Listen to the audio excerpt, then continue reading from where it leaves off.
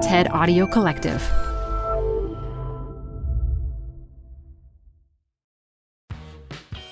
You're growing a business, and you can't afford to slow down. If anything, you could probably use a few more hours in the day. That's why the most successful growing businesses are working together in Slack. Slack is where work happens, with all your people, data, and information in one AI-powered place. Start a call instantly in huddles and ditch cumbersome calendar invites. Or build an automation with Workflow Builder to take routine tasks off your plate, no coding required. Grow your business in Slack. Visit slack.com to get started. This episode is brought to you by Progressive Insurance. Whether you love true crime or comedy, celebrity interviews or news, you call the shots on what's in your podcast queue. And guess what? Now you can call them on your auto insurance too with the Name Your Price tool from Progressive. It works just the way it sounds. You tell Progressive how much you want to pay for car insurance, and they'll show you coverage options that fit your budget. Get your quote today at Progressive.com to join the over 28 million drivers who trust Progressive. Progressive Casualty Insurance Company and Affiliates. Price and coverage match limited by state law. Canva presents stories to keep you up at night. It was an ordinary workday until... The Singapore presentation is at 3 a.m. The office was shocked.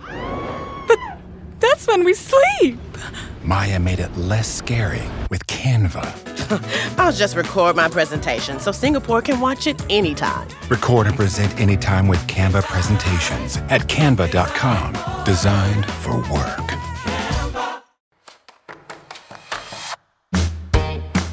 I'm Adam Grant, and this is Taken for Granted, my podcast with the TED Audio Collective. I'm an organizational psychologist, and my job is to rethink how we work, lead, and live. My guest today is familiar to listeners of Work Life, actually to pretty much anyone who listens to podcasts or reads books, Malcolm Gladwell. Malcolm and I find ourselves on stage together about once a year, and he's my favorite sparring partner. It's the closest I'll ever come to being the Karate Kid or Rocky Balboa. A few weeks ago, as part of the tour for my new book, Think Again, Malcolm and I did a live chat on the audio platform Clubhouse about what we're rethinking. It built on a rollicking discussion we had back when Malcolm was on tour for his most recent book. So we're going to do something unusual here. We're going to play the highlights from both conversations. In the fall of 2019, I hosted Malcolm in my Authors at Wharton series. He was launching his book, Talking to Strangers. It's about why we misread people who we have limited information on. The book discusses judgments that police officers make, especially of people of color. And although the world has changed some since we recorded that conversation, I think you'll find many of Malcolm's observations on race particularly prescient. I came in thinking about some of the interesting tensions between his books. Blink was about how surprisingly accurate our snap judgments can be, but Talking to Strangers is about how inaccurate they are. And Outliers was about how the rich get richer, but David and Goliath is about how the underdog can beat the favorite.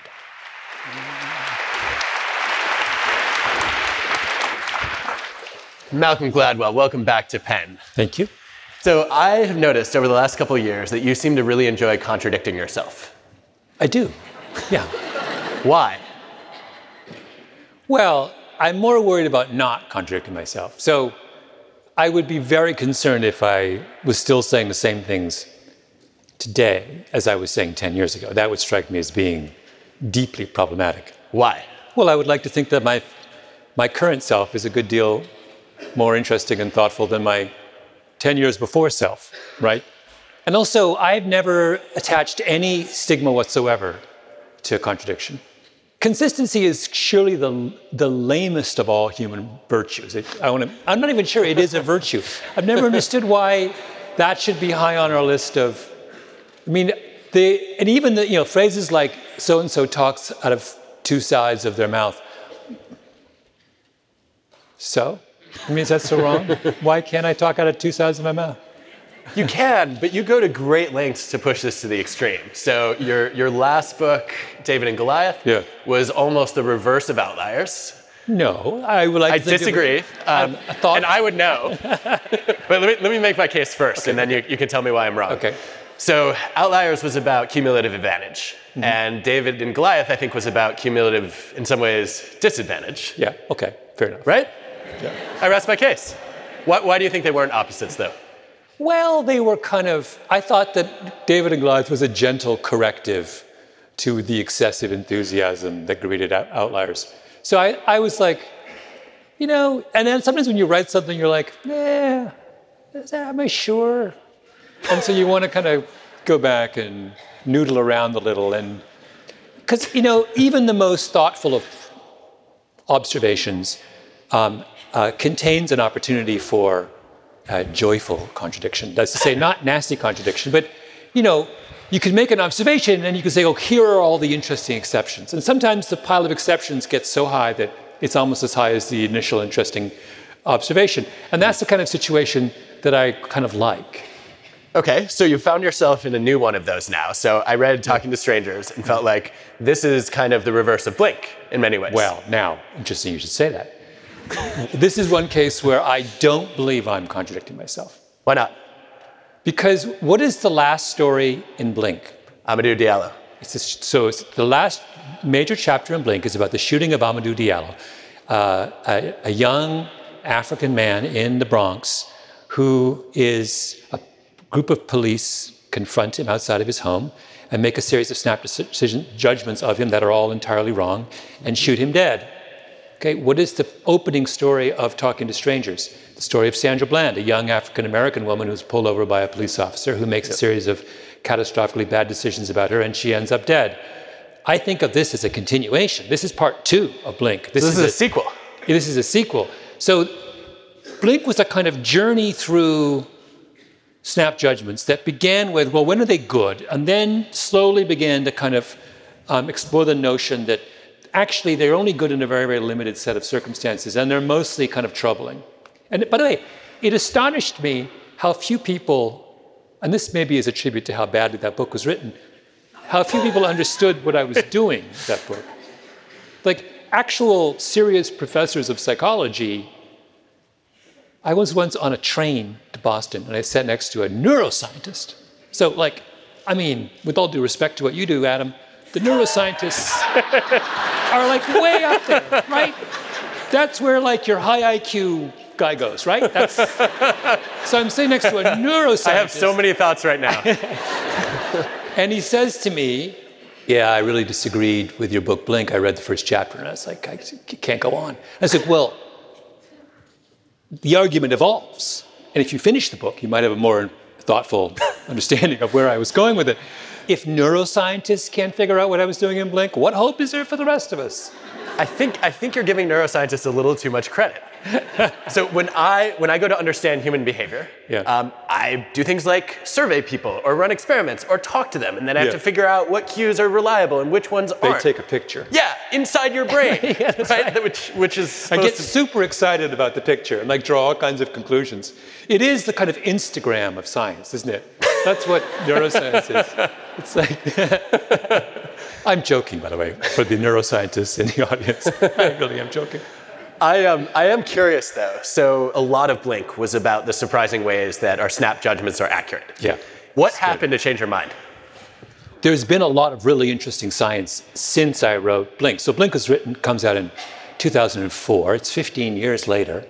In Blink, I was quite taken with this notion that facial expressions were a universal and reliable cue to the way you feel in your heart. So the emotions in your heart are represented on your face as a billboard for the heart, right? That's an idea that Darwin puts forth and then is kind of popularized and becomes a consensus position in many ways in psychology for many years. Mm-hmm. Blink was very much taken with the original consensus, and this book is actually, now there are all kinds of people who are saying, wait a minute. And can I tell my favorite? My favorite study on this one is, and this is a German study, and it could only be a German study, just so you know. Conduct a study where they lead you down a long, narrow corridor into a room where you're asked to read a passage of Kafka, of course. Right? It was either Kafka or Nietzsche. They were like, well, which one? There's no other possibility in a German psychological study. I'd quit the study right there. But, That's right. Yeah. But they continue. That's right. You read the passage of Kafka, you answer a series of questions, and then they say you're free to leave. So you open the door to go back down the long, narrow hallway. Only it's not a long, narrow hallway anymore. They have moved the partitions that made the hallway, and on a chair is sitting your best friend, looking at you balefully, right? And the question is, what do you do when you see this? You've just been reading Kafka, you think you're about to go home, and all of a sudden it's, whoa, right? So the first thing they do is they ask you, after you go, whoa, what are you doing here? They ask you, well, how surprised were you on a scale of 1 to 10? And everyone says, 8.5, 9, totally surprised. Then they say, what do you think your face looked like? And they say, well, my face must have shown surprise. I must have been this, right? Jaw drops, eyes go wide, eyebrows go boom. They show you the videotape of your face. And what they find is that the actual videotape of your facial expression at the moment when you were registering 8.5 or 9 on a scale of 10 of surprise, your face shows no such thing. Some people maybe do a little bit of an eyebrow raise. A lot of people just let them look like, oh. So the idea that our face is a reliable cue to the way we feel is a fiction created in part by Hollywood and in part by Darwin, who spent too much time looking presumably at dogs or whoever. I don't know who he was using. So I have to say, when I first read this research, I thought, okay, this is kind of an interesting finding, but I don't know if I buy the interpretation of it. Because we also know that people are remarkably bad at judging their own emotions, especially if they're low in emotional intelligence. Mm-hmm. And so it's possible, in fact, that many of them thought they were surprised when, in fact, they weren't. Or they only concluded that they were surprised later. You really think you could come out of... Maybe they were terrified. Kafka is really unsettling. And then The Room, I don't know. Oh, but so something should be on their face. Maybe. It's hard to imagine they feel no emotions in that situation. No, I just wonder if there's a lag between the emotions they're feeling and the ones they display. The more compelling evidence was the evidence of a number of people, and I talked to these two really wonderful researchers who went to the most remote corner of the world and showed. So what they did is you have a series of photos of people making quintessential emotional faces. And the 8-year-olds will get this, will nail this. They'll get all of them right. They know what an angry face is. They know what a happy face is. They know what it is. So then they go to like a little, what's called the Trobriand Islands, which is like where anthropologists go when they want to get as far away as possible from. Basically, the only Westerners the Trobrians have ever seen are anthropologists.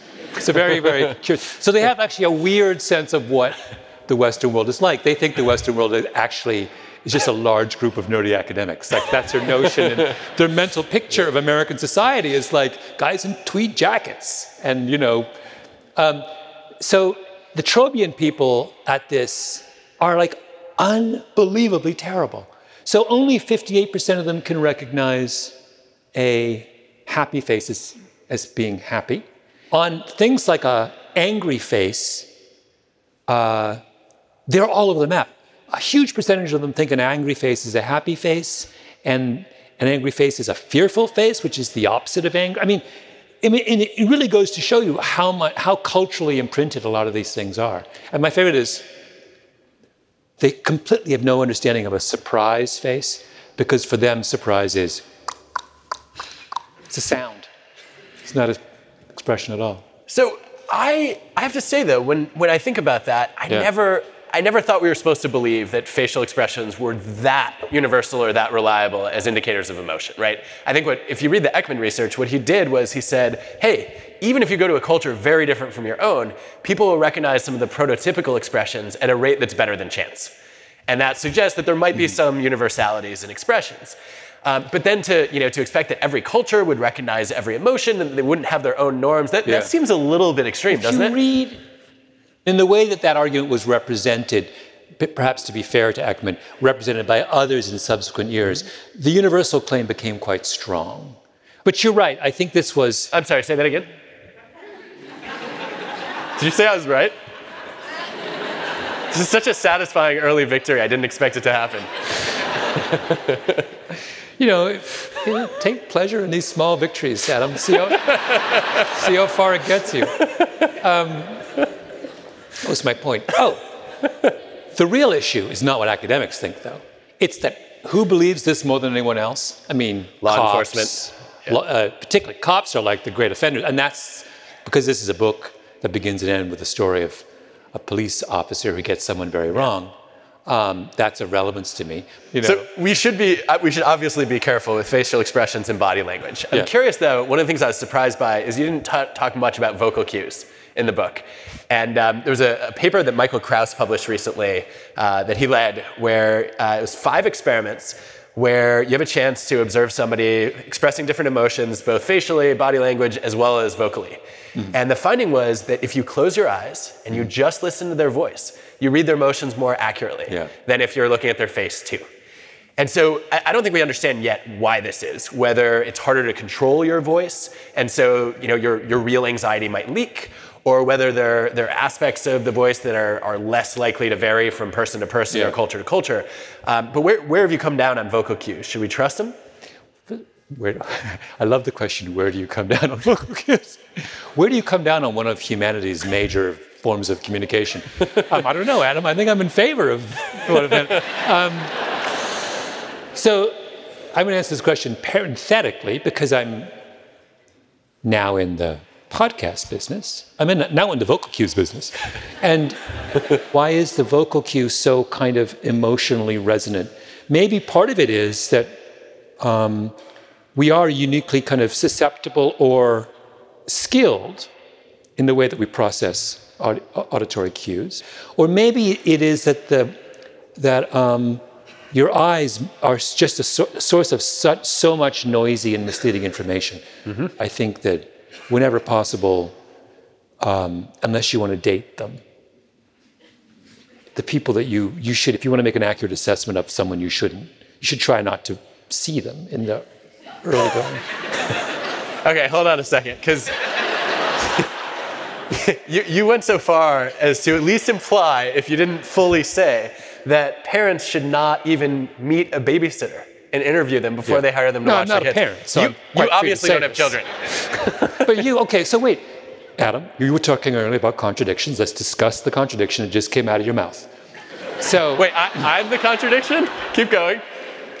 You just said, with great gusto, talking about somebody who said the auditory cue allows you to be much more skilled at making sense of all manner of someone's character, et cetera, et cetera, et cetera. And then in the same breath, like not a minute later, you expressed outrage at the notion that you would not want to meet your babysitter. Well, I thought you just said the auditory cue was better. Call the babysitter up. You just said that was better. No, I want the behavioral cue. I want to see if they drive like a maniac into our driveway. I want to see whether they show up on time. When you're previewing babysitters, do you take them for a drive? I've never heard this before. You watch out the window and you're surreptitiously tracking their driving habits before they come in.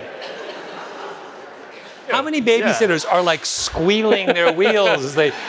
Do you have some like incredibly long, winding driveway up there in wherever you live? We do, in fact. But I want to see if they show up on time. Well, as I said, I'm not a parent, so this is all abstract for me. Clearly not. All I know is that when I was a child and we had babysitters, I did not want to interact with them. Why would I want to interact with them? My parents dragged some stranger into the house who's invariably annoying. I'd like to be left alone. This explains a lot right now. I understand the life you lead so much better. I have some bones to pick. We can talk more about the book, but I know you wanted to talk about other things that we disagree on. So this has kind of been annoying me for 14 years. Okay. Because I think you first told me about it when we first met on your Blink tour. Okay. You've carried this festering annoyance around with you now for 14 years? It's almost a grudge, but not quite. Okay. So the issue is you wrote this whole book about how chance and luck and opportunity are much more important than we realize in shaping our success. Mm.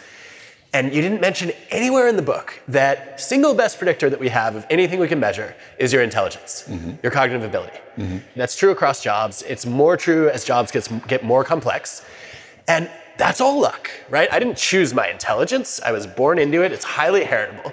And so there would have been such a compelling chapter of that book that says, hey, you know what? How smart you are is one of the biggest determinants, if not the biggest determinant, of how your future is going to turn out. And guess what? That was kind of it was a lottery. I was just trying to get us to stop falling in love with people just because they have sky-high IQs. Which is fair. Yeah. But I thought it would have been a really interesting argument to say, hey, wait a minute, this thing that you have no control over is actually a big driver of your fame and fortune and your success. But you don't like that story, do you? Well, is it a story? I mean, so I actually, in January, started a company with my friend Jacob to make podcasts. Pushkin? Pushkin. It's called Pushkin. We now have 16 employees. And the thing about intelligence is that it's not a scarce commodity. And so the things that predict success in that select universe have nothing to do with intelligence, but they are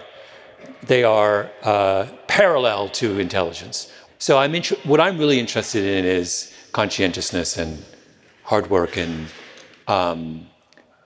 curiosity and flexibility and all those kinds of things.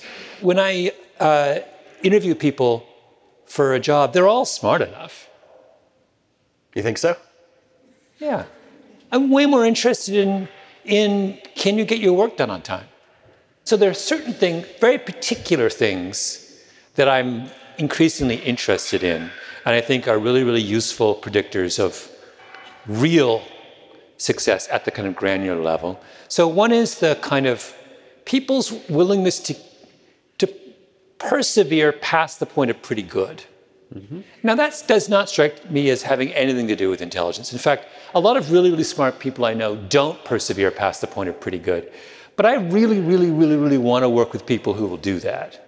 I'm thinking of someone in my podcast company right now. I think I have no idea what her IQ is. I assume it's super high. I have no clue. What I do know is that she's insanely good at this thing of pushing past pretty good. She won't. I will stop and say it's good enough, and she will not. And she's right, and I'm wrong. And a lot of my podcasts they get into her hands, and they go from B pluses to A pluses. And that, I don't know what that is. She has it. There are very few people who have that. And I do not think it's because she got double 800s on her SATs. Yeah, it sounds like she's a maximizer rather than a satisficer, and also sky-high achievement motivation.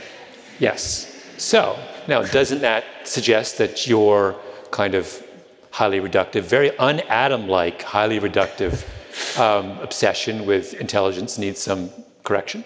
No, of course not. Wait, but that has nothing to do with her being those two things, whatever they were, the particular jargon you're using in the moment. That's not correlated with intelligence, is it? No, not at all. Okay, completely uncorrelated, in fact. Thank you. So of course I want both. My work here is done. All right. What else should we talk about, Adam? No, but in fact, I think this is interesting. We're at a place like Penn where intelligence is a filter.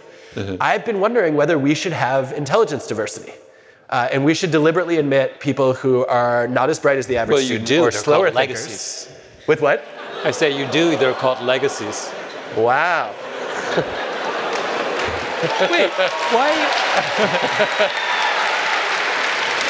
So just before we go further, how many legacies in the room so we know? All right, no one's willing to raise their hands. I actually haven't seen the empirical data on whether legacies are less intelligent. Oh, did you not see the big study that was done that came out last week? No, tell us. Oh, so there was a paper published because of the lawsuit filed by Asian American students against Harvard University on the grounds that they were being discriminated against in the admissions process. Harvard was forced to turn over its admissions data, and the admissions data are super fascinating.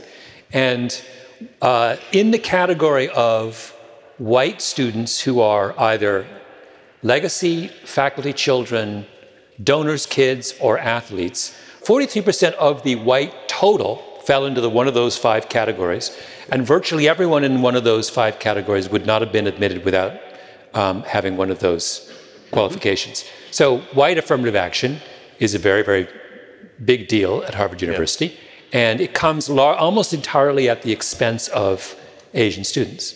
So to answer your question, yes, Harvard is actively practicing precisely what you are prescribing for Penn. They call it something different, but admitting lots of legacy and donor kids is a way of having intelligence diversity. And you should go and ask them how well that experiment's turning out. Maybe it works really well. I don't know. So, I mean, certainly helps in fundraising, right? Which seems to be the principle, since Harvard University, like other Ivies, is a hedge fund with an education operation attached to it as a fundraising arm. That's what it, I mean, I don't know why you're laughing. That's what it is. You have Harvard is a $40 billion hedge fund. Harvard operates this thing in Cambridge, which funnels in kids who send them money once they graduate. Like, I don't understand why this is hard. So I want to shift gears a little bit. So there are some other revisionist history episodes that I listened to and had some strong reactions to that I want to push you on a little bit. So one of the things that you did was you introduced this idea of casuistry, which I thought was brilliant. And you basically, I think if I heard you right, you landed at saying we should continue banning performance-enhancing drugs, but performance-restoring drugs should be fine. Yeah. Well, what I wanted to do, so the Jesuit tradition of casuistry is all about trying to resolve difficult moral dilemmas, new moral dilemmas, without resorting to principles. So what you do is you take an existing case that you agree with and an existing case that you disagree with, and you see, well, is it closer to the one or the other? So there's two cases. One is where we're using an artificial means to restore our ability, and one is an artificial means to transform our ability. I don't understand why there is this weird notion that just because something is a product of pharmaceutical ingenuity, we can't use it to recover from an injury, right? That seems crazy to me. Yeah, I found that convincing. The thing that I started to think about more that left me wondering, though, was why should we stop at performance restoring? So I, as a kid, wanted to make the NBA. Mm-hmm. You start high school less than 5 feet tall, you feel like it's probably not going to happen. Yeah. And so then you start to wonder, well, why should I only be able to restore myself to my natural ability? Why should I not be able to be as fast as any of the players that I looked up to? How do you know where to draw the line on that? And why is it fair then to give some players their natural genetic advantages? Yeah. Well, we're about to, this is all going to happen, right? With all these recent advances in gene editing and such, people are going to be trying at least to engineer these athletes. The athletes are the first place we're going to do this. Maybe the case that we may need to kind of put a fence around a lot of athletic arenas and ask ourselves, what is interesting to us about athletic competition? Maybe what's interesting to me about watching a basketball game is the knowledge that I am watching people exactly as they were born to be. But also there's another interesting, which is like, so I had a really fascinating discussion with some guy about the notion of recovery, and he was talking about LeBron James. Mm-hmm. A lot of it is the fact that LeBron gets more sleep than everybody else, right? You might need to say that one again for this audience. He is maniacal about sleep, and sleep is the single most powerful determinant of your ability to recover. Part of what makes him interesting is that he's the guy who takes sleep seriously. And I'd hate to kind of remove that from consideration. Yeah, well, I think your argument, if I can put it in psychology language, is that it's not his maximum performance that makes him great, it's his typical performance. Mm-hmm. And I think that's actually true probably for most people. Mm-hmm. I wondered, you did another episode on rules for life, where you claimed you had a lot of them, but you didn't release most of them. Would you add this as a rule for life, and can you give us some of your other rules for life? Add what as a rule for life? This idea that it's better to be consistently good than intermittently excellent. Oh, I hadn't thought about that. I like that. First of all, I hadn't thought about the difference between your optimal performance and your average performance and typical performance. That's actually a really lovely little concept. So let's play with that for a moment. What does that mean exactly? So if I prefer your typical self to your optimal self, what does that mean in terms of our friendship? Yes, this is a very strange way of interacting as friends, but strangely my favorite one. But no, I don't think you would ever want that. But I think that often in sports, and we do this when we hire too, in professional jobs, we want to see how good they are at their best. I just realized something. What? The last time we had a conversation, we had an argument. You said that you thought comedians had one of the hardest jobs of anyone. I said they were better psychologists, I think. But you said it's really hard to be a good comedian, and I said it's harder to be a good teacher. Yes. And you vehemently disagreed with this. I did. But this the way to resolve the disagreement is exactly this. A comedian is measured... I thought we already resolved it. No. You talk about Wait, things you still haven't changed your mind? Really? Things that have been festering. This has been festering. But this is the explanation. We're talking, it's apples and oranges. A comedian is measured in terms of their optimal performance. They have a carefully rehearsed, time-limited performance, and that is how we come to understand their genius. A teacher is all about typical performance. You measure a teacher on their ability day in, day out to come in and keep an even keel. In the face of all kinds of provocation and exhaustion and what have you, they have to remain this consistent, calming presence in the classroom. So it is two profoundly different tasks. So the right answer is that both are impressive for very different reasons. It so happens that I valorize typical performance and you have an affection for optimal performance. No. Right? No, I think your whole analysis is right, except you're thinking about the wrong kind of comedians, which I was not clear about a year and a half ago. So the comedians I had in mind were two kinds of comedians. One were comedy writers who have to go and do it day in, day out. So I was thinking about Jerry Seinfeld and Larry David writing Seinfeld. And producing 200 episodes. We were talking about performance. Yeah, but that is their performance, right? Is to actually create the script. Yeah. And then the other was improv comedy, where you have to do it on the fly. And you get judged on every single idea that you make. But improv is still optimal performance. It's not typical performance. It might be. Unless the improv lasts for weeks, in which case it's a whole different matter. Yeah, but I was thinking about aggregating somebody who's good at improv night after night. But wait, right? but also something interesting about hiring people. So you're right, the job interview is measuring optimal, when in many cases we're interested in typical. Yes. So how would you change hiring for your department at Penn if you were interested in typical? Wait, I'm interviewing you here. What's going on? No, this is interesting. You're asking me questions? Yes. Tell me what typical hiring looks like if you did it at Penn. What are we hiring for? Faculty, staff? Faculty. So faculty hiring, we first read all their research papers. Yeah. And decide whether their work is interesting and rigorous and important. That's optimal. That's not typical. Yes. Although if we have enough of them, we're starting to move toward how optimal is their typical or vice versa. Yeah. And then we have them come in and do what's called a job talk, where they present on their new research to a group of faculty. And we interrupt a lot and grill them on their findings. And then we get a taste of how they handle criticism, of how they perform in front of an audience who's actually often tougher than our own students. Yeah. That's optimal, not typical? Probably, yeah. But then we also look at their teaching evaluations and their student feedback, and that I think is more typical. Yeah. I think I have some lightning round questions. Okay. Are you up for them? Yep. Okay. Favorite book you've read this year? Favorite book you wrote this year? No. I just read a really great book about the Shah of Iran that I just thought was kind of fantastic. Good. All right. What if you could give one piece of advice to your 21 or 27-year-old self, what would you say? 21, I should have left North America. I thought about it, had a chance to, and didn't, and I completely regret it. The same. 27, I actually, at 27, had another opportunity to go somewhere and didn't go, and regret it. How do you know if you're successful? If you can do what you want. Really? Freedom? Yeah. Not impact? No, it's about no one's standing in the way of what you want to do, read, write, go. But you achieved that 15 years ago. Yeah, I was successful 15 years ago. And now? Well, I guess I still am. No one's stopping me. But you have a company now. You've constrained yourself more. Isn't that?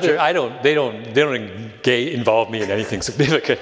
I'm just arm candy for the operation. Suspicion confirmed. All right. Last question. We have a group of students in the audience who often describe themselves as insecure overachievers. Mm-hmm. What is the one piece of advice you would most like to offer them? Insecure overachievers. Why would you call yourself, do you self-identify as an insecure overachiever because you're insecure? Me? No. The group. Why would you identify, is that a bad thing to be? It's probably a good thing to be, right? It means, is the insecurity is driving your overachieving? Probably. I would hire an insecure overachiever. I think that's what that person I was talking about at my company that I like so much, I think that's what she is. And it's fantastic. So, You mentioned when we were walking on stage that you read an article about how the whole United States is Southern? So this is, I've been obsessed with this recently. So I first read this essay a couple years ago when I did a podcast episode on the Brown decision.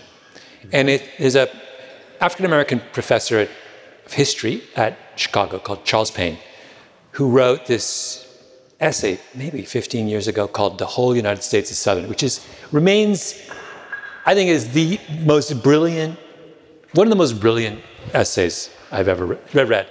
And it was, that phrase was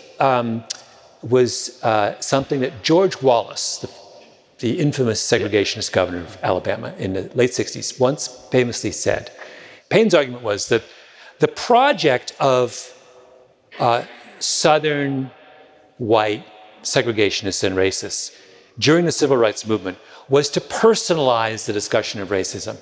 So their argument was, if only black people and white people can look each other in the eye and be nice to each other and be polite to each other and open doors for each other and do all those kinds of things, we'll be fine. And the reason they wanted to do that is that they desperately wanted to distract attention from the institutional response to racism, to segregation and gerrymandering and voter suppression and redlining and all the kind of...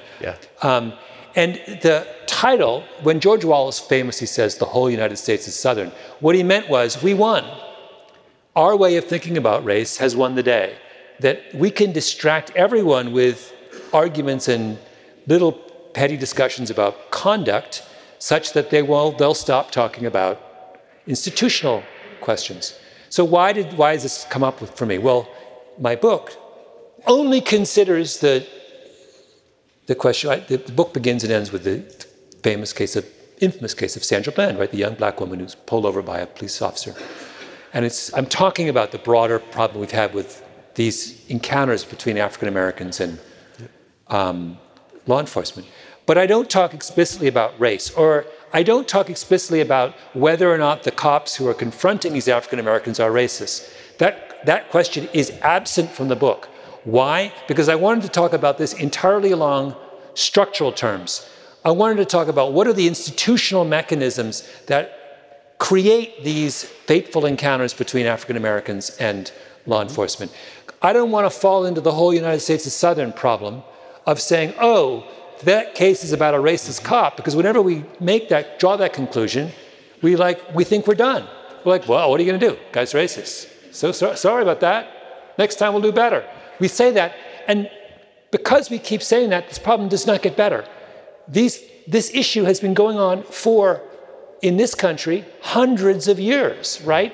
And if you look actually at the numbers, we've had pretty consistently for a long time now about 1,000 deaths every year of civilians at the hands of law enforcement. That is way out of sync with other Western democracies. We're not making any progress on this. I have now gotten to the point where I'm not even sure if there is a conflict between institutional arguments and personal arguments. If it come down to whether you let in tens of thousands of refugees or whether you wore brownface to a party, I really don't care what you wore to a party. Honestly, I don't want to hear it. I don't want people to spend time on it. I don't want to waste energy on it. I'm much more concerned about the thousands of people who are, suffering in some country and have nowhere to go. I want to judge people on a very different set of criteria.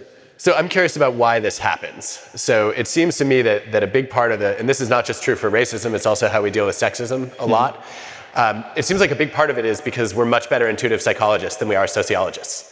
Yeah. So we explain behavior in terms of people's individual motivations and values and attitudes, and we're horrible at seeing the collective forces that affect all of us. Do you think that's the story? Is there more behind this? It's a really, really, really good question. Actually, I feel like you are better positioned than I am to answer. I'm a little bit baffled by it because we did go through a period in this country and many other countries where we were very interested in structural solutions to problems, but it's kind of fallen out of favor. I feel there's something that's gone on very recently where it is somehow way easier for us to get worked up about blackface than it is for us to get worked up about voter suppression. Yeah. And I do not understand that. I think maybe the other factor that comes to mind is there's a lot of evidence for efficacy being a problem, right? So I don't feel like I can change a structure or influence an institution. Whereas the idea that I might be able to get an individual person to be less racist or less sexist, it feels a little bit more palatable. And so I think people just put more faith in these kind of more individual factors, but they don't solve the problem. Isn't the truth the opposite? Isn't the truth that it's actually easier to change structural things than it is to change interpersonal attitudes? Probably collectively, but not for me, right? Like, not as an individual citizen. Do I think we could productively solve gerrymandering and voter suppression to delete? Yeah. I actually think we can. I mean, I think if we paid more than 5 minutes attention to it, it wouldn't take that long. Yeah, but we is the operative word. Yeah. I agree.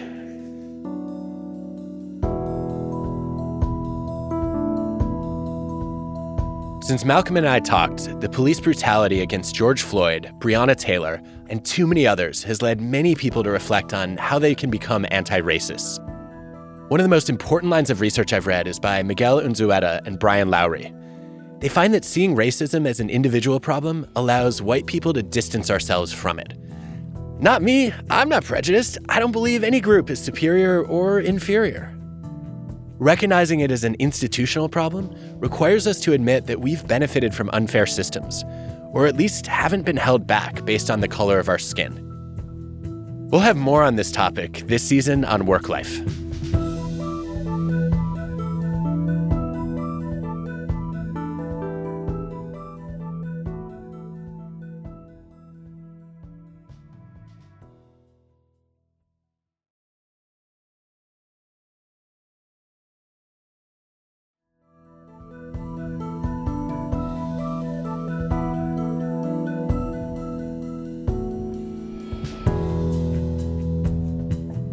Welcome back to Taken for Granted and my live conversation with Malcolm Gladwell. We recently caught up on Clubhouse, where Malcolm asked me some questions about my new book, Think Again. Our chat was hosted by the amazing Kat Cole. Welcome. You may remember her from the Work Life episode on networking for people who hate networking. It was about how being a helper helped Kat rise to the top of Cinnabon at a shockingly young age. She invited some insightful comments and questions from an all-star group of listeners, so you'll hear some of their voices as well. Adam, can you give us an overview of Think Again? The core idea builds on some brilliant work that my colleague Phil Tetlock did. And the premise is that we spend a lot of our life with these mindsets of occupations that we never have worked in. We find ourselves thinking like preachers, prosecutors, and politicians more often than we would want to admit. When I'm in preacher mode, I'm trying to proselytize. When I'm a prosecutor, I'm trying to win a case and prove you wrong. When I'm a politician, I have a constituent, I'm trying to get their approval, so I'm doing all this campaigning and lobbying. My big worry with preaching and prosecuting is that people are not willing to think again. Because I'm right, you're wrong. You're the one who needs to change, I'm good. When people are in politician mode, they look a little bit more flexible, but all they're doing is they're flip-flopping what they say in order to communicate what they think their audience wants to hear. And so if it looks like they're rethinking, they're doing it at the wrong time for the wrong reasons, or they're just towing the party line and appealing to their tribe without actually changing their internal beliefs. My hope is that people will think a little bit more like scientists and say, you know what? I don't have to believe everything I think. I don't have to internalize every emotion I feel. When I start to form an opinion, that's just a hypothesis. Let me go out into the world, run some experiments, observe, talk to people, and test the hypothesis. And I should be then surrounding myself with people who don't just agree with my conclusions, but actually challenge my thought process. And the goal of all that is to try to break us free of overconfidence cycles, where we take pride in our knowledge. We have too much conviction that leads us to confirmation bias, and then we become a little bit arrogant. What I want to do is activate rethinking cycles, where we have the humility to know what we don't know. We doubt some of our convictions. That makes us curious to go and discover new things. And that reinforces this mindset of being a lifelong learner, saying, wow, I just learned something. There's so much more to learn. Well, you have written another wonderful book. And I find that actually there's so many fascinating things. My only critique of this, I have a critique of this book, by the way. I hope you have more than one. I have several. But my large one, which is it's 4 books I'm reading this book. I was like, why you're like jumping ahead to the next idea, and I'm not done with the one you're on. Either you have to like, slow down and write and chop your ideas into pieces and devote, or you have to write longer books. You can't keep doing this and like raise. Anyway, it's a very mild. It's flattery disguised as criticism. But I wanted to start. I kept thinking when I was reading this book, how does this fit in with Adam's previous books? And I'm wondering, do we have a kind of emerging Adam Grant philosophy of life? Can you talk about how does this one fit with your previous books? I think it's an interesting question, and I will accept your backhanded compliment any day. Thank you for the enthusiasm and also the criticism, which I look forward to more of.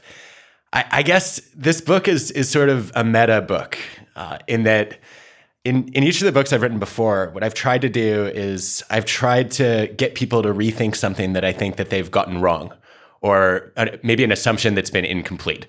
Mm-hmm. What I want is whether you think there is a kind of Adam Grant ideology that's emerging from writing all these. Are you getting a kind of sense of, well, wait a minute, here is how I see the world. And if you read all my books, you'll get this Grantian vision. Yes, although it would be a little ironic to commit to an ideology because then I'm not staying open to rethinking my opinions and beliefs, am I? No, you could have a component. You could have an ideology, which is that you revisit your ideology. That's fine. No, I think there's an overarching thread that runs through all my work, which I didn't see until I'd written a couple of books. The thread is that the very things that you think are critical for success in life can actually be attained through building character. And I think that my work has looked at different kinds of character strengths and said, you don't have to choose between your goals and those virtues, whether it's generosity or now it's humility. And so I guess what I'm looking for at large is a way to align character with achievement. How's that? Yeah. No, that actually, that fits with, that's what I've always sort of sensed. Well, why didn't you just tell me that a few years ago? Because then I would have understood who I was and what I was trying to achieve. No, but I'm curious. I mean, because I'm always very attracted to religious themes in things, to sort of particularly if they're kind of slightly sublimated. But it always struck me that there was some kind of moral case being made in your books that maybe you weren't making explicitly, but that there was something about reading your books that felt very comfortable to someone who was used to thinking about the world in terms of character, ethics, morality, those kinds of things. Like I was thinking, if I had a Bible study of evangelicals and I said, this week we're not reading the New Testament, we're going to read the works of Adam Grant. I think actually people with that kind of worldview would be very at home with the arguments that you're making. That's interesting. I love it when ancient wisdom matches up with modern science. And I think where the ancient wisdom often leaves me short is around, a lot, for me at least, a lot of the principles and recommendations that come out of religious traditions are missing the nuance about how do you actually do this in life, right? So yeah, of course you want to be a generous person, but how do you give to others in a way that prevents you or protects you from burning out or just getting burned by the most selfish takers around? Yes, I want to be humble, but I don't want to become meek or lack confidence. And so I think, I guess what I want to do in a lot of my work is try to use evidence to pick up where these higher principles leave off and ask, okay, what does it mean to do this without sacrificing, our ambitions? Yeah. But even that, I mean, that's why Christians have Bible studies. And that's why Jews study Torah, because the original texts they are only the beginning, right? They require additional interpretation and understanding. They're not sufficient on their own. Otherwise, you wouldn't need to study them. When it comes to having those conversations about the ideas in those texts, I happen to love the tools of the scientific method as a way to figure out what's going to be effective for more of the people more of the time. Yeah. Am I right that this is the most... Your books are never explicitly personal, nor are mine. That's not the game we're playing. However, I feel like this book is more personal than previous ones. There were many more glimpses into you and your own personal evolution than I've seen in previous books. Is that accurate, first of all, or am I just imagining that? Definitely accurate. Why? So why is this book more personal? I think there are three reasons. The first one is that I decided to take a longer window to write this book than I ever have before. And I wanted to go and test out a lot of the principles that I was learning about and gathering data on. And that generated a lot of stories and examples, some of which I thought were worthy of sharing. The second reason was I felt like it's so easy to tell other people to think again. And I think one of the things I've learned about getting people to open their minds to ideas that they might be resistant to is that if you can show openness and model that humility, that they tend to follow suit.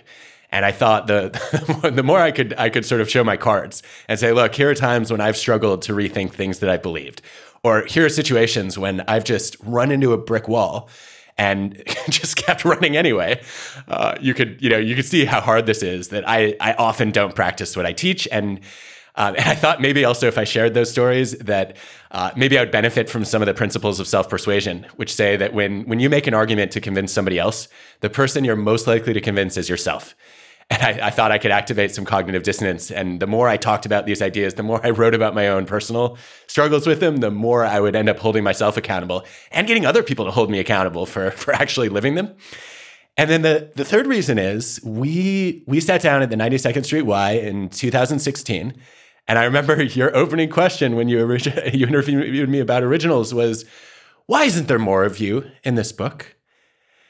And I said, well, hello, Pot, I'm Kettle. You never write about yourself in your books. But I really spent a lot of time thinking about that. And I thought you, just by asking the question, sent a pretty strong signal that I should be willing to share more and open up. Yeah. Do you regret planting that seed now? No, I still want more. You're convincing me of the value of, like, I thought the moments in this book that I loved the most were the ones when you were talking about your own experiences. That was where, and very much to the points you were just making, there's something particularly when you're talking about humility and leaving your mind open to revisiting assumptions and things, that which is an inherently difficult thing to ask anyone to do, you need the person who is asking you to do that to talk about their own experience, right? It's what not only convinces you that it's possible, but also establishes the authenticity of the argument, right? Like this is jumping ahead, but my favorite part of this whole book is when you start talking about how you change the way you teach, and those little glimpses of things. And whenever you talk about, inviting students to kind of participate much more in the structure of classes and instruction. And I just thought, like, the easiest thing for someone in your position would be to do the opposite, is to say, the students need me to give them the full 90 minutes of Adam Grant. I'm Adam Grant, right? I just thought that was really interesting. Can you tell us a little bit, let's talk about the book a bit now. Tell us a little bit about that portion of the book, and reflect a little bit on how you made those ideas, how you kind of approach those ideas in your own experience in the classroom. When I started thinking about writing Think Again, I realized that I wasn't giving my students an opportunity to do it. The more we focused on evidence-based management, the less opportunity there was for students to question my arguments, the data I was bringing to the table, and also each other. So I decided I was going to throw out 20% of the class every year and try to rethink some of the core ideas that I was teaching, bring in new topics. And one of the things I did just to kick that off was I left a day of the syllabus open. It was blank. And I asked the students to generate ideas for what they wanted to do in class. I said, I'll consider anything as long as it has pedagogical value. And they came up with all these brilliant ideas. The first year they did this initiative called Dear Pen Freshmen, where they wrote letters to their former selves about the decisions they had wished they'd rethought, about not declaring a major too soon, about not overcommitting to a romantic relationship that was going in the wrong direction, about not making their resume so full that they didn't leave time to build relationships. And it was so powerful to watch it happen, and it ended up getting adopted at a bunch of other schools. And so I saw that and I said, okay, this is a staple of my class. We need to rethink what we teach and learn every single year. And the hope is that great ideas then get built into the structure and culture of the class, but more importantly, that students get in the habit of thinking again. Mm-hmm. What's the cost of that? I can see the benefits clearly, but there must have been costs. I mean, time costs? Does it make your life more complicated in some way? It felt like a risk at first because I didn't know exactly what the ideas were going to be. And at the end of the day, I became a professor because as a student, I had some extraordinarily empowering professors who gave me much more of a voice than I ever deserved and even let me run some of their labs when I was a college student. And I wanted to pay that forward. And I guess my first principle there was trust the students. And I'm really glad I did. I think the only other cost really was that we get so excited about the new ideas once they've rethought the class that we're always adding new we're adding new activities and new content to the class, and it just keeps growing and ballooning, and it's hard to fit it into a semester. Yeah. There was a word that I kept waiting to see, and I could be wrong, but I don't think it appears in the book. And it's the word pleasure. But which is odd to me that it doesn't appear, or if it appears only briefly, because it seems to me you are articulating an idea about what is pleasurable in engagement in the world. That you think you're not just making the argument that being willing to revisit your assumptions is useful in a utilitarian sense, or more effective in managing certain kinds of problems. That doesn't strike me as being, those are good things, but they're probably not sufficient. I sense that you had a more ambitious agenda, that you were also saying that this is actually a better way, subjectively, to live your life, that it will bring you more happiness in the end to be this open. And I wondered, am I right, first of all? And two, should you have made that point more explicit? Fascinating. I think I tried to get at this a little bit in chapter 3 on the joy of being wrong. That joy of being surprised and delighted by discovering that your beliefs about something that matters, might have been incomplete or incorrect, is something I think we should all experience. Not only because it's fun and stokes curiosity, but also because it allows us to run experiments in our own lives and shift the choices that we make. And I guess I wanted to get at that indirectly a little bit too in chapter 11 on rethinking our career and life choices. To say, look, so many of us end up only doing our rethinking in hindsight. And that leaves us with a lot of regret, saying, if only I had, if I had chosen a different major or considered a different career or married a different person, I might have had a different life. And I think there's obviously a lot of benefit that can come from doing that rethinking up front. And I don't know, though, if it's always directly going to lead to happiness. I think there's some new research in psychology by Shigehiro Ishii and his colleagues, which says when we talk about people's emotional experiences or their subjective experiences in life, we're mostly talking about happiness. And now we've started to add meaning. And I think those are two reasonable things to focus on. But there's a third dimension of what people seek out in life, which is called psychological richness, which I think is a great concept. Psychological richness is I'm having interesting experiences. I'm learning new things. And I don't know if being an enthusiastic rethinker will always bring you happiness or even meaning, but I think it definitely leads to a richer life. Mm-hmm. Mm-hmm.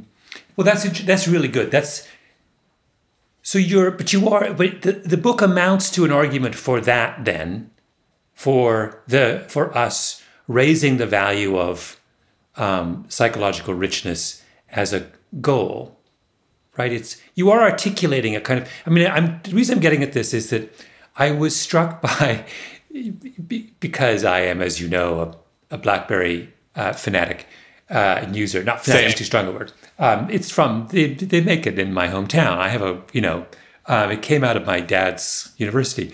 And you have a little thing where you talk about Mike Lazaridis, who ran RIM, BlackBerry, for many years. And he made this error, and they went from 50% market share to whatever it was, 5% in 5 years, because they failed to understand the smartphone revolution, the typing on a keyboard as opposed, or typing on a screen as opposed to, et cetera, et cetera. He was not willing to revisit his assumptions about what a smartphone could be. And I was thinking about that, and I was like, but when I go home sometimes to visit my mom, I sometimes see Mike Lazaridis, like buying books in the bookstore. He doesn't live that far from my mother. He's a very happy guy. He didn't have any regrets. I don't think he built this beautiful house with all these trees outside. I think he's like doing cool projects. He made himself, I don't know, $1 billion probably. At the end of the day, I suppose he could have, his shareholders might be upset that he didn't rethink his assumptions. But it was very hard for me to think of Mike Lazaridis as being a loser. And also, so what if he wrote it all the way down? He believed in a certain kind of aesthetic functionality in a phone. I happen to believe that too. Mike chose me over the many millions who wanted a phone that did everything. I don't know.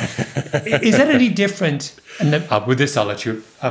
I was thinking this in the context of, I'm also a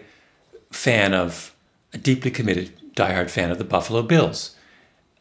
If you know anything about football, you know that is just has been for 30 years an invitation to masochism. Starting with Jim Kelly and Thurman Thomas, 4 Super Bowls, 0 wins. Exactly. Do I if I read your book one way, I would say, well, Malcolm, you should just rethink your football allegiances. They make no sense. This is not working, this Buffalo thing. On the other hand, there's a certain pleasure in me sticking with them through thin and thin. But so do you see what I'm getting at?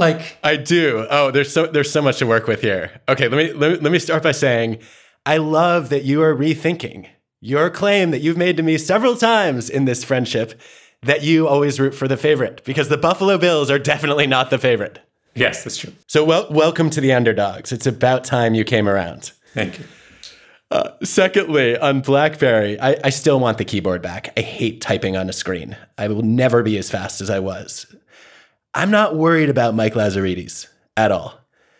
What I'm worried about, and Malcolm, where is your empathy? Where is your compassion for all the people who lost jobs because RIM went under? They didn't go under. It basically did. How many people are working there now? Well, no. Well, actually, this is a sidetrack, but years ago, I wrote this piece about what happened when, I think it was General Dynamics, had a very large presence in Rochester, and they shut down their factory and left. This is in the 70s. And everyone in Rochester said, oh my God, this is the end of Rochester. And then this researcher, I forgot who it was, went back 10 years later and said, what happened to all the people who got laid off from General Dynamics?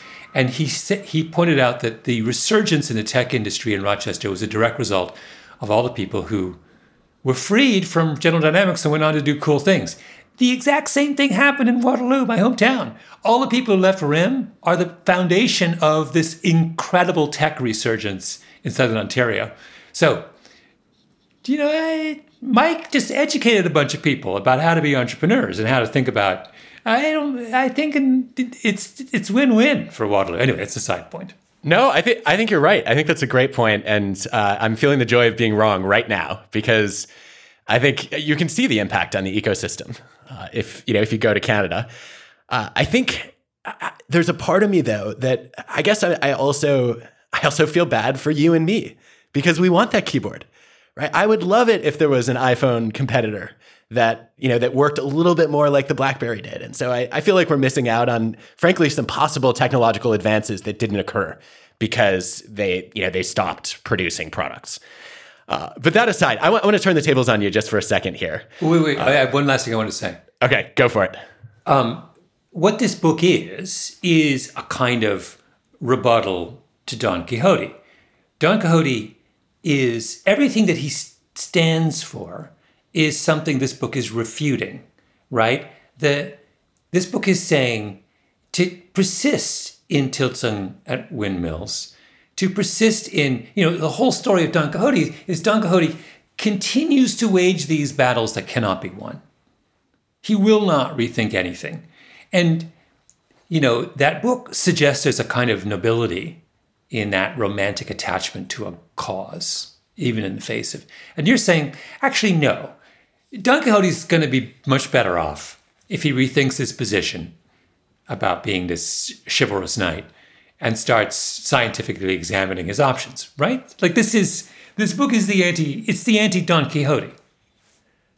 I never thought of it that way, but I like it. I'm not saying you should always give up on your passions or let go of the causes that are important to you, right? I want people to stand by their principles, their core values. But I would be thrilled if more people were willing to say, look, I'm committed to a set of principles, but I'm willing to be flexible about the best plan to advance those principles. And I think that really requires us to think a little bit more like scientists and a little bit less like preachers or prosecutors or politicians who are convinced I'm right, you're wrong, and I'm only going to try to cater to my own tribe. And I think that forces us to scrutinize our plans, right? And ask ourselves, okay, is this going to be something that allows me to pursue my values? Okay, I do want to turn the tables on you here. Malcolm, one of the things I love most about your work and also your mind is how eagerly you rethink your assumptions. And I know probably your most discussed idea, which you're tired of hearing about by now, is what you called the 10,000 hour rule. Mm-hmm. I wondered how you've rethought that concept since Outliers came out. Well, I mean, my initial thing was I've rethought I should have written that chapter in a totally different way, because anytime you suggest an idea and then the response to it appears to misunderstand your argument, then you wrote your argument wrong. It's your fault, not your audience's fault. So clearly I made I didn't mean for 10,000 hours to be the dominant meme that emerged from Outliers, nor did I mean to suggest that it was the path to greatness.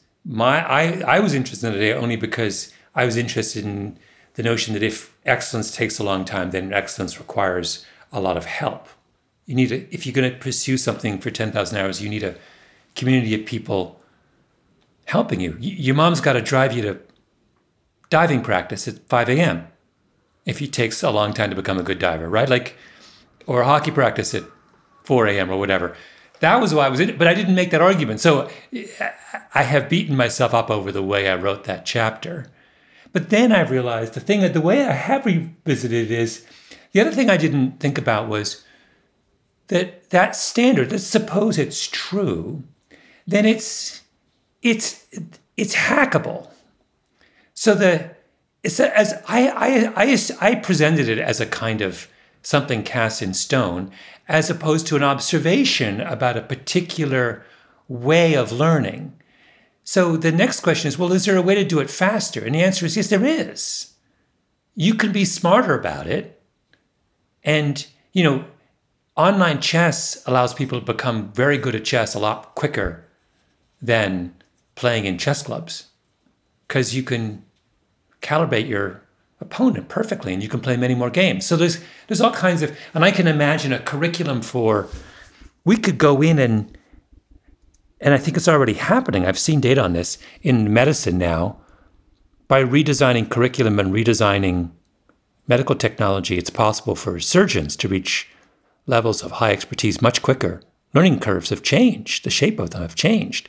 And I spent actually no time in the book talking about what is the most exciting aspect of 10,000 hours, which is, okay, can we get it down to 5? Right? That's what's interesting. And I was off on this other. So yeah, I have thought a lot about it.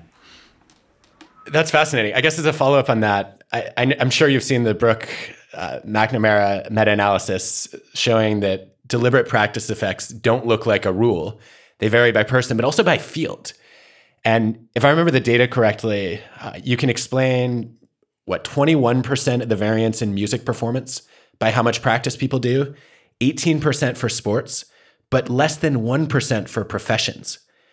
And I found that surprising. I would have expected the opposite. I would have thought, okay, in sports, there's a certain level of raw physical talent that you need, and there might be limits to how much you can gain from practice.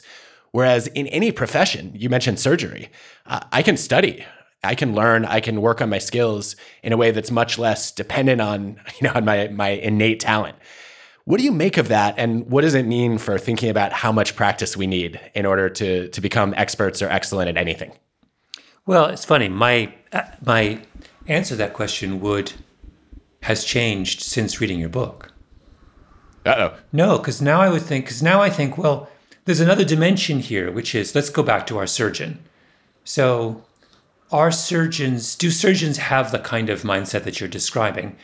If they do, if they are people who are willing to admit to their mistakes, to rethink the way they do things, to keep their mind and practice turning and churning over the course of their career, then the benefits to experience are very different than if they have a certain way of doing things and they never revisit them. So now I'm much more interested. I'm not interested in raw numbers about how much time has they spent and what are their outcomes. Now I'm interested, well, who are they? How do they make sense of this? Who's around them and working with them? What's the culture in their surgical team?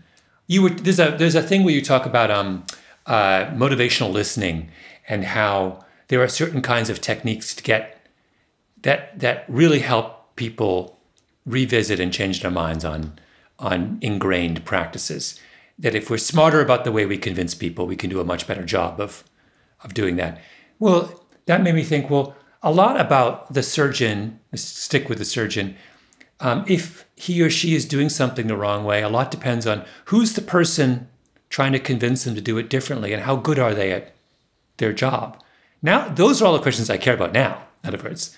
I think the old question is kind of boring. That's great. There's so much more I want to talk about. But one of the things I'm enjoying about Clubhouse is it's a rethinking of social media. And it's not just me and you having a conversation. We've got a whole audience here. So Kat, do you want to bring in some other voices? Yeah, I would love that. So Rahaf, would love to come to you. Go ahead, Rahaf. Yeah. Hey guys, so I have a question that a bunch of people have actually asked. Adam, I think the concept of rethinking everything is hitting a point of discomfort for a lot of people. So I'm going to take the question, is there anything too sacred to rethink? What are the things that Adam or Malcolm refuses to rethink, and how do you determine what those are? What are the things that you would refuse to retouch or rethink? I don't want to make a case that people should rethink everything. First of all, I think we need to have quality standards, right? And you shouldn't just roll the dice and say, all right, I'm going to pick a new belief tomorrow. What I want people to do is change their minds in the face of sharper logic or stronger evidence. And I think that means that we always talk about how people are entitled to their own opinions, but not their own facts, the Moynihan quote. I think that that's true when you have opinions in your head. But if you're going to voice them out loud, you have a responsibility to base your opinions on data or on logic, and then to revise them if better data or better logic come along. And for me, that means you need not just a support network of people who encourage you and cheerlead for you, but also a challenge network of thoughtful critics coming in good faith to poke holes in your thinking and help you maybe see some of your blind spots. And what I'm trying to do is just encourage people to bring a little bit more of that into their lives. And of course, you can have a core that you protect that you're not willing to rethink. One thing that I have no intention of rethinking is my passion for the scientific method. I can't think of anything you could do to convince me that randomized controlled experiments are not the best way to advance medicine, for example. And If you wanted to try to convince me, I would ask you to do a bunch of experiments showing that experiments don't work. And so you would be proving my point even as you try to invalidate it.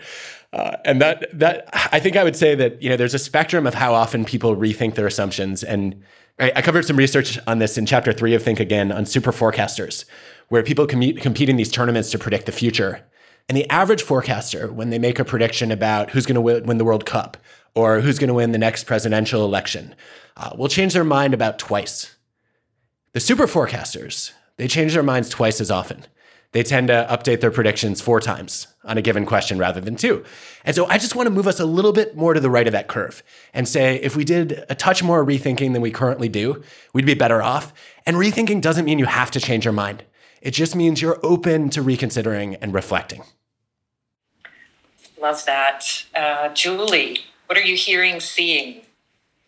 Yeah, so can you share, Adam, the tactical steps that you take during your week to think, to rethink? What are the actions you take? And Malcolm, being inspired by the book, are there steps that you're taking?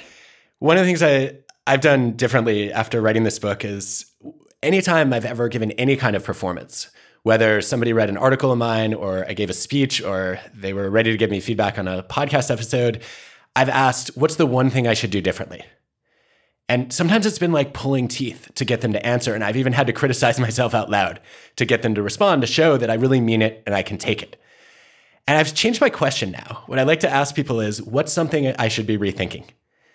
And it's an invitation to let me know if you see any assumptions I've made that you think are incomplete or incorrect.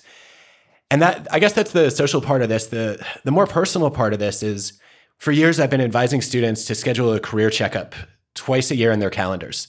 Just like you go to the doctor or the dentist when there's nothing wrong, we should also be doing the same things to reconsider our career plans and ask ourselves, what is the job that I thought I wanted still what I'm looking for? My hope is that I get to try on new careers and new identities. But in the meantime, I've started putting rethinking time in my calendar. I like to have an hour a week where I look over the arguments I've made, the arguments I haven't listened to carefully enough, and ask myself what I should be questioning. And I think making it a habit has made it much more real. Malcolm, what do you do to rethink? Well, it's funny. I realize it's built into the writing process for me, and that over the years, I've realized that there are enormous benefits to postponing. There's always a moment when you write something when you have to decide, okay, this is going to be what I'm going to say. This is my argument. This is my line. And I've realized there's huge benefits to postponing that moment as late as possible. So I will sometimes substantially revise not just the way I make an argument, but the argument itself.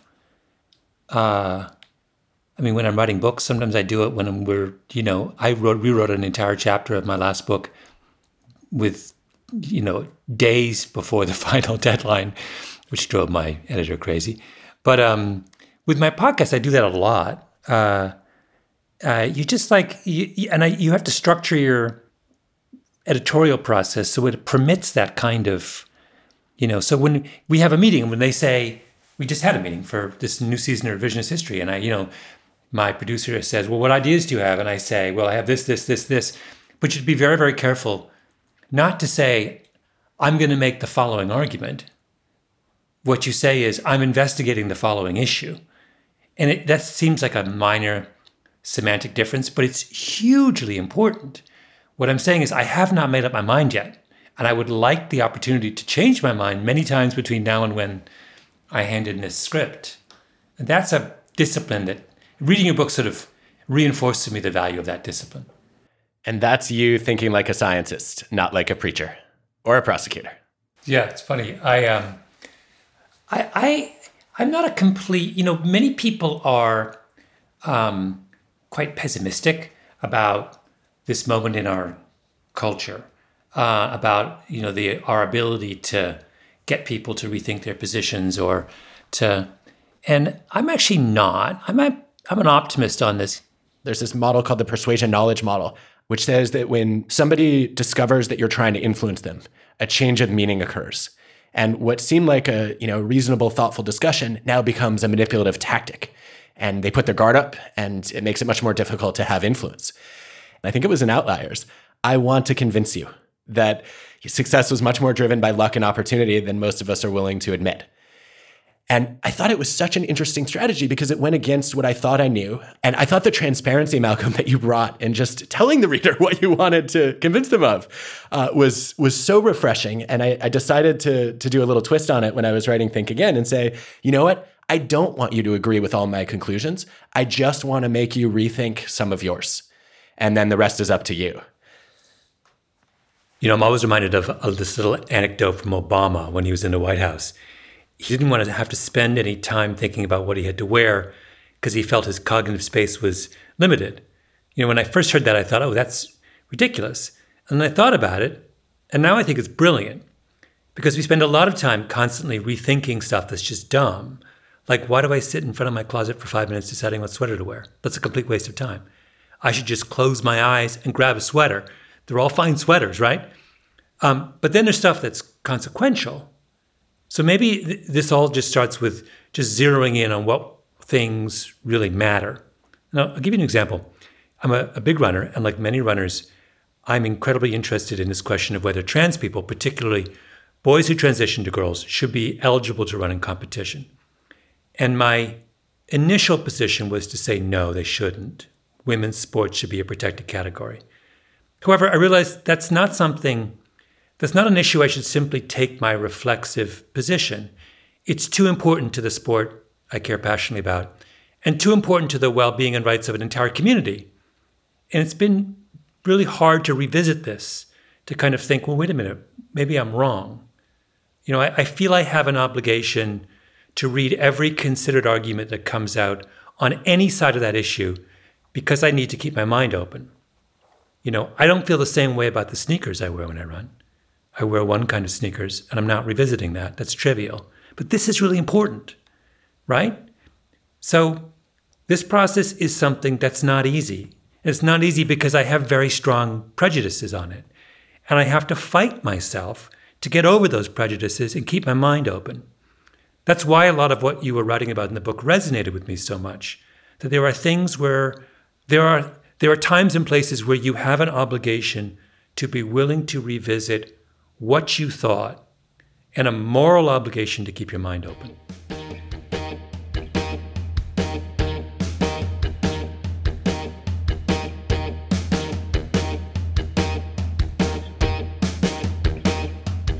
Taken for Granted is part of the TED Audio Collective.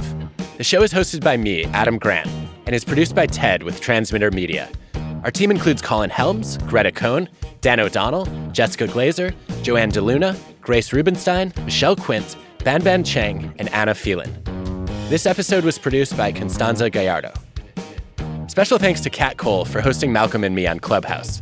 For their thoughtful contributions during the conversation, gratitude to Catherine Connors, Paul Davison, Mona Hamdi, Denise Hamilton, Rahaf Harfouche, Mir Harris, Harold Hughes, Steph Simon, Swan Sit, Chandra Washington, and Julie Wenna.